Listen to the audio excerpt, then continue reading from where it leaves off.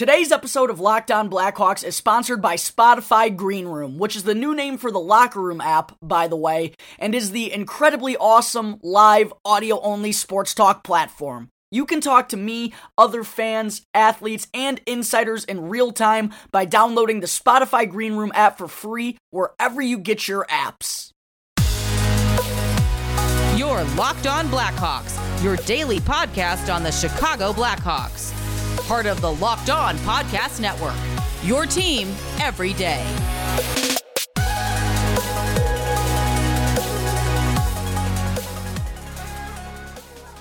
Welcome into a crossover edition of Locked On Wild and Locked On Blackhawks. Seth Topal joined by the host of Locked On Blackhawks, Jack Bushman. And on today's episode of Locked On Wild, we're going to take a look at how the Blackhawks did this season. We'll also do the same for the Wild, and we'll look at some off-season objectives for both teams, trying to get ourselves more familiar with the regular Central Division opponents now that things are going back that way coming up here next season. Before we get there, though, today's episode brought to you by Locked On NHL, our daily podcast on everything happening in the NHL. You can subscribe and listen each day for a quick look at the biggest stories and game recaps happening every day. Subscribe to Locked On NHL today wherever you get podcasts. Jack, my man, how's it going?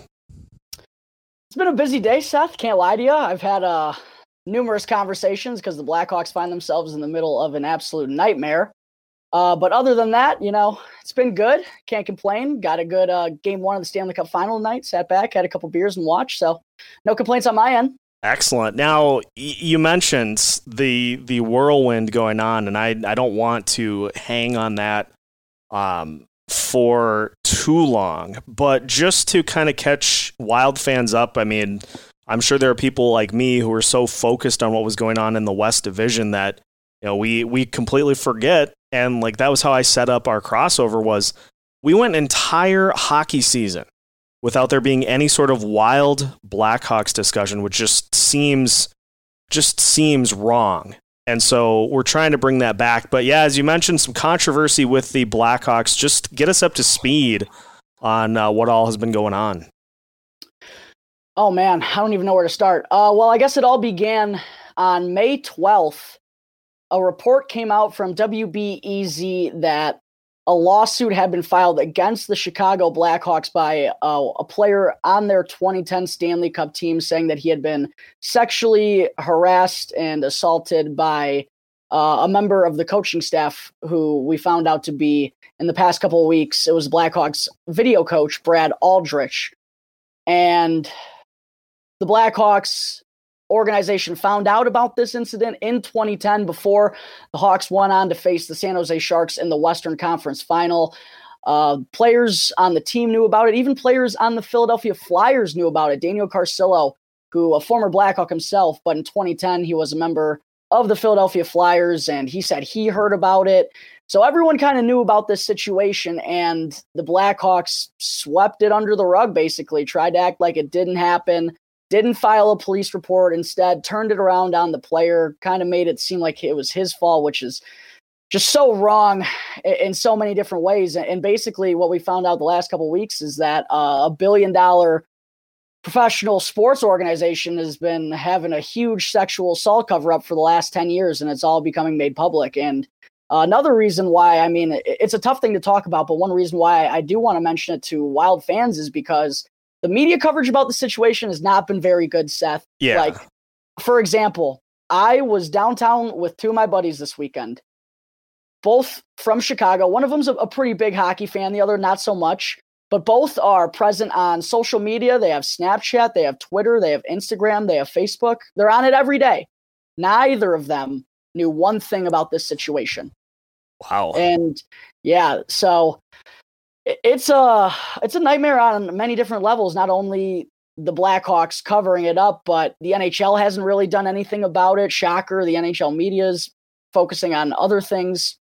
And also, another bad part of the situation, the Blackhawks, by not filing a police report, they just fired Aldrich, didn't just basically let him go and didn't put anything on his record or make make it warrant to other employment opportunities that this guy has done some sketchy things in the past. And then he went on to work in a high school in Michigan and went on to sexually assault a 16-year-old 3 years later.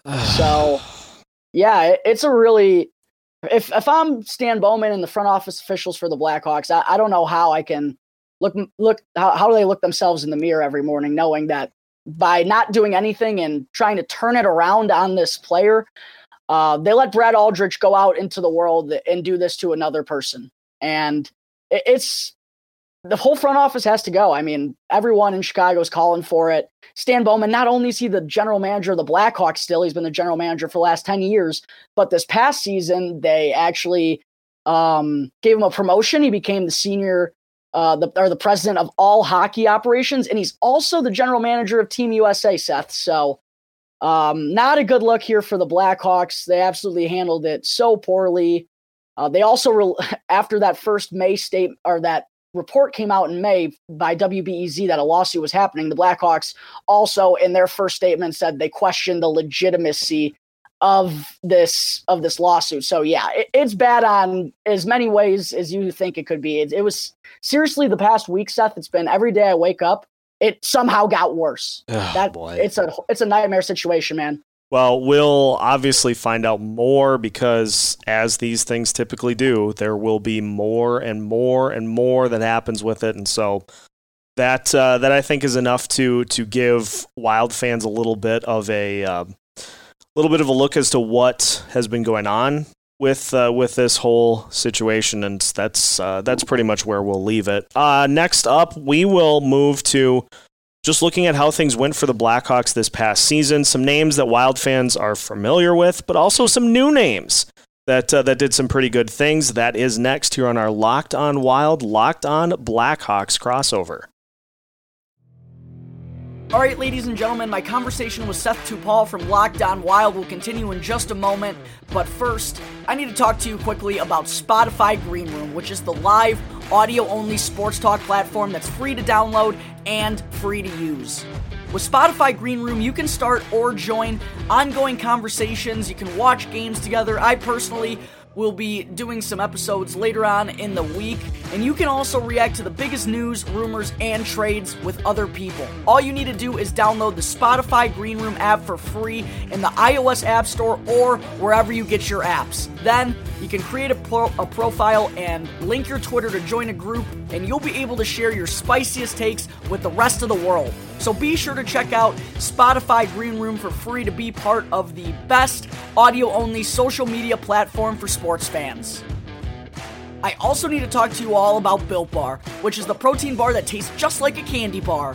Built Bar has a ton of awesome classic flavors like double chocolate, salted caramel, peanut butter, and now they also have 6 new flavors, which are caramel brownie, cookies and cream, cherry barcia, lemon almond cheesecake, carrot cake, and apple almond crisp, all of which, like the other 12 flavors they have, are covered in 100% real chocolate and are also soft, easy to chew, and great for the keto diet.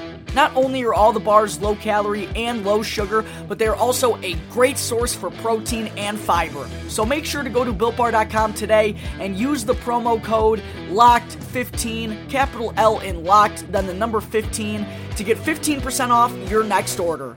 One more time, be sure to check out BuiltBar.com for a delicious and healthy snack option, and use our promo code LOCKED15 to get 15% off your next Built Bar order. Continuing our Locked On Wild, Locked On Blackhawks crossover with Jack Bushman, the host of Locked On Blackhawks. And Jack, let's get into the season for Chicago. Some names that Wild fans are familiar with, of course, Patty Kane doing Patty Kane things pretty much all season, but plenty of new names as it seems like, at least from my perspective, that the Blackhawks are trying to get a little younger. And so that had some mixed results this year, I'm sure. Just take us through the season for Chicago, which saw some ups, some downs, and I'm sure plenty of things to take note of. Yeah, it really was kind of a roller coaster season. The Blackhawks got off to this unexpected start where through the first 30 games or so, they found themselves in a playoff spot. But a lot of that had to do with, their power play was ridiculous. They were converting at like a 32% clip through the first 2 months. They just went on a tear to start the year. That obviously is not sustainable unless you're the Tampa Bay Lightning and just have superstars all over the place. Right. But we're not. And then we also got some insane goaltending by one of those rookies that I need to mention. Kevin Lankinen was outstanding for the Blackhawks this season. Did fade a little bit towards the end, but a rookie goaltender in his first NHL grind, it's not all that surprising.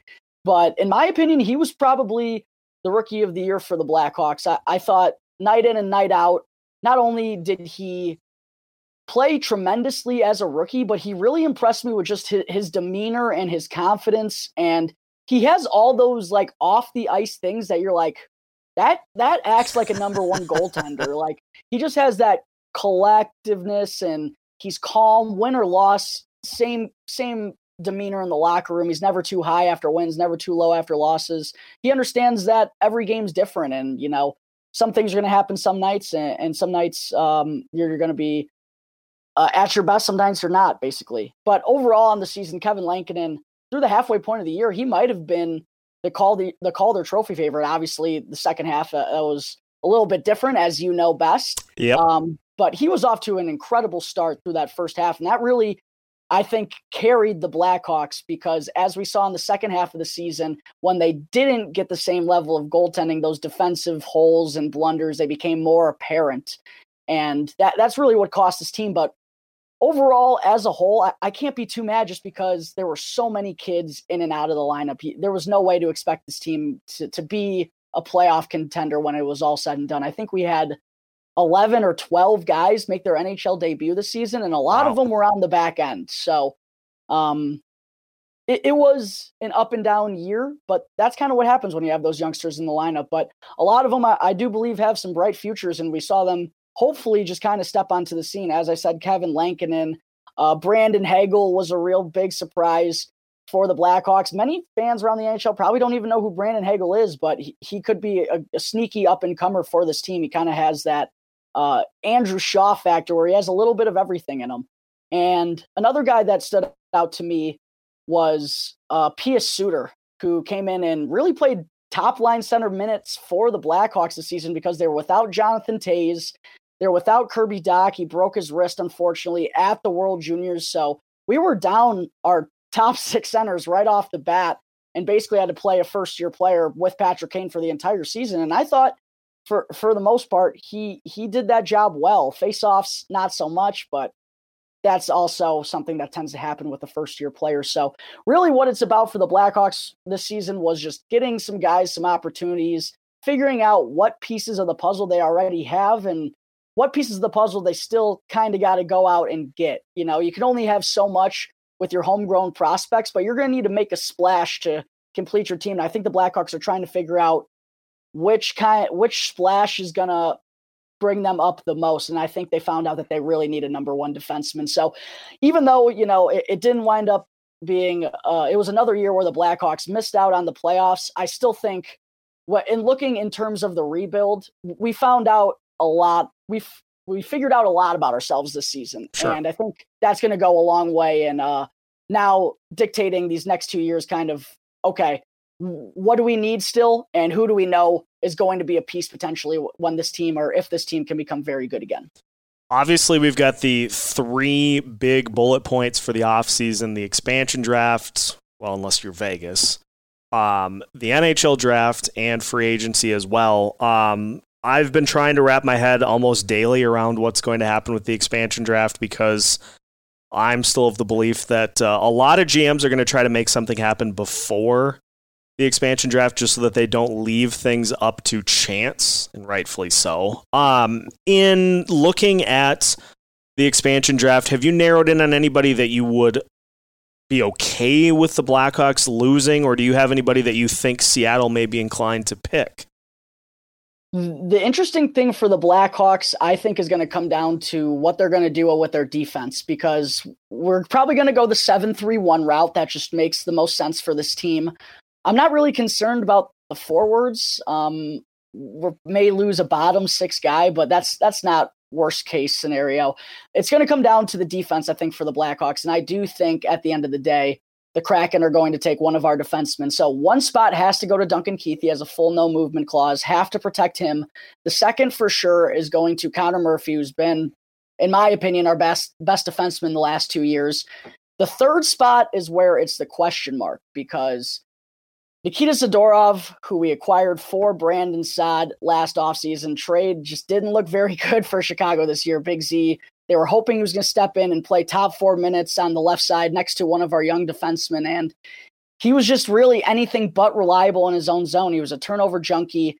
He can hit and he can protect the net well, but anytime the puck hits his stick, it's a disaster. Ooh. And the Blackhawks kind of got to figure out what they're going to do with him, because he's also due for he's trying to get a raise at least. He's an RFA this summer. So that kind of hearing that he's asking for a raise and he's trying to ask for about $5.5 million, which after what I saw this year, there's no way in hell the Blackhawks should give him that number.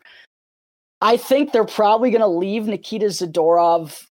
They're not going to protect him. And I think they're going to protect instead one of the young defensemen they just acquired from the Florida Panthers at the trade deadline this year, Riley Stillman, who kind of plays a similar game that Zadorov does. He's got some size, more of a defensive defenseman, good as zone, not going to do much offensively, but that's not why he's there. So because those two are so similar and the Blackhawks just went out and traded for Riley Stillman, I think they might leave Nikita Zadorov unprotected when it comes to the Seattle expansion draft. And then Seattle's, if they do want a defenseman, they're going to have a choice between Nikita Zadorov and Calvin DeHaan, although I do think they're probably more inclined to go with Zadorov just because he's younger, less injury prone. I think Nikita Zadorov might be the odd man out here in Chicago as I've been looking at it the last couple of weeks, Seth. Okay.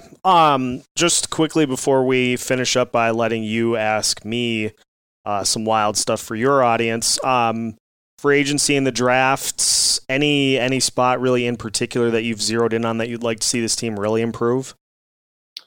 The secret's out. We need a number one defenseman. I think that's the biggest need for the Blackhawks right now. I talked about Connor Murphy a moment ago. He's, in my opinion, been our best defenseman the last 2 years. Still probably closer to a number 2 or a really good number 3. If you look at teams that win the Stanley Cup, you got depth and size on defense, and Connor Murphy might be even closer to a number 3 than he is a number 2. Duncan Keith's not getting any younger. He's going to be 38 this season. He's led the Blackhawks in time on ice in all 16 years he's been here. Rookie season, led him in time on ice. Last year, led him on time on ice. That trend has to end if the Blackhawks want to go in a different direction in this rebuild. So that's the biggest need, I believe, is we got to figure out. The problem is we've invested a lot in drafting these defensemen, but none of them really look like they could be number one guys. They're not that staple on defense either, or better at their offensive game and just not that reliable number one that you kind of need to win in the playoffs. So I've been kind of interested to see the talk with Dougie Hamilton and Seth Jones. I don't know if that's where the Blackhawks are going to go, and I don't even know if, I guess for Dougie Hamilton, he would be a free agent. Seth Jones would have to be traded. But even then, if the Blackhawks were to trade for Seth Jones, he'd probably have to sign on a contract. And knowing what we know about the Blackhawks organization right now, I don't know if either of them want to go that route. So it might be a little wishful to be talking about those guys, but it's still clear that this team needs a number one defenseman. And if they don't get it this offseason, they're going to have to get it real soon. Well, tell you what, let's finish up here today by letting you ask me some wild questions. I'm, of course, an open book, and so we'll finish up our Locked On Wild, Locked On Blackhawks crossover next. All right, this crossover episode with Locked On Wild will continue in just a moment, but first, I need to tell you all about betonline.ag, your online sportsbook experts, and be sure to use our promo code LOCKEDON, one word in all caps, to receive a 50% welcome bonus on your first deposit.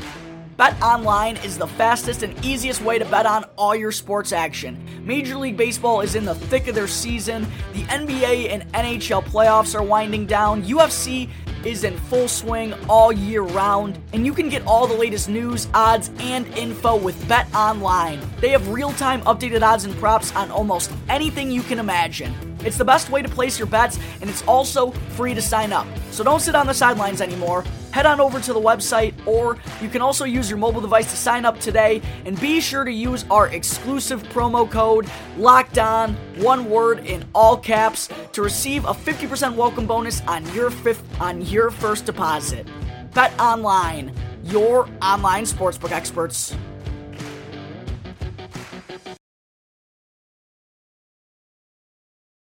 Final segment of our Locked On Wild, Locked On Blackhawks crossover. Seth Topol joined by Jack Bushman, the host of Locked On Blackhawks. And Jack, as I promised, I'm going to let you now ask some Wild-related questions for your audience. Open book, whatever you want to know about this year's Wild team and beyond, hit me with it. Yeah, so as you touched on earlier, the first thing I wanted to talk about, with the Blackhawks and Wild not being in the same division, it was just kind of strange to not really have any updates about what was going on other than the standings and looking at the final score on the NHL app, And what made it tough was with the Wild being in the West, I don't think a lot of Chicago people watched a lot of Minnesota Wild games this season because they just started so late. So really what I wanted to know is every time I went on Twitter and I saw anything about the Minnesota Wild, it was about Kirill Kaprizov and him just going bananas. And I saw a ton of his highlights, and I know it was really his show in Minnesota this season, but it couldn't have just been all him. Like, what was really the key to Minnesota kind of surprising everyone and getting having a really successful season out in a tougher, top heavy Western division? Like, who else played well besides him? Well, it's a great question, first off, and I'll start with a spot that I think was the biggest weakness other than scoring for this team heading into this past season, and that was goaltending. We got to go through an entire season of Alex Stalock and Devan Dubnyk, and it was statistically one of the worst goalie combos in the entire NHL, and somehow they still found a way to win in the play-in round and get to the actual expanded playoffs last year, despite Devan Dubnyk doing his best to make sure that didn't happen. So they go out and they get Cam Talbot, and people coming into the season were like, okay, there are better options out there, and Talbot was the first one to sign, and I myself was a little skeptical as to the fit, but somehow Bill Guerin pointed or identified some areas in Talbot's game that this Wild defense could mask or could help him with. And you look at Talbot, you look at Kaapo Kähkönen, immeasurably better than what we got in the crease last year. And so that was a huge reason as to why this team did as well as they did. I mean, that was a reason that this Vegas playoff series went to 7 games, is because Talbot stole 3 of them himself. And that's just not something that this team has had. It's always felt like if they can get average goaltending, that they can be a really good team. And they got, they were within the top half of the league in goaltending this past year. And so that was a huge portion as to why this team did as well as they did. But then they found balance on offense too. So you had Kirill Kaprizov, who obviously injected life into this offense as a guy that could take over a game and could win one when nobody else is really doing anything. But you had Joel Eriksson Ek go nuts and add offense to his game. Kevin Fiala, despite really not having 2 other good players on his line the entire season. He's sick. Yeah, he just went nuts. And honestly, I'm toying with the idea, and I think it's something that I really want to see happen, of him and Kaprizov being put on the same line with a really good center and just make people sweat it out. But we'll see if that happens. But Fiala was good. Eriksson Ek was great.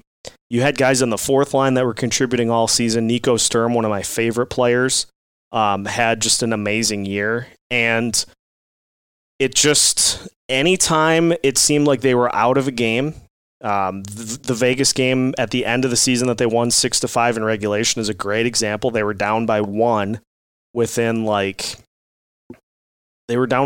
I think there were 2 minutes left in the game. And Kaprizov gets the game tying and the game winning goal in a span of 30 seconds. And they go from this team that is just so grit and grind and so let's win 2-1 to a team that, hey, we can win 6-5. We can win 7-4. And it was so refreshing because of the offense and the defensive side of things, people who love to see a little bit more of a defensive style, people who love to see offense, I am all in on the offense. Give me that Chiefs-Rams Monday Night Football game. Give me the Super Bowl between New England and Philly. I want the points. I want all of the points. So to see that finally happen this year was just amazing. And I also wanted to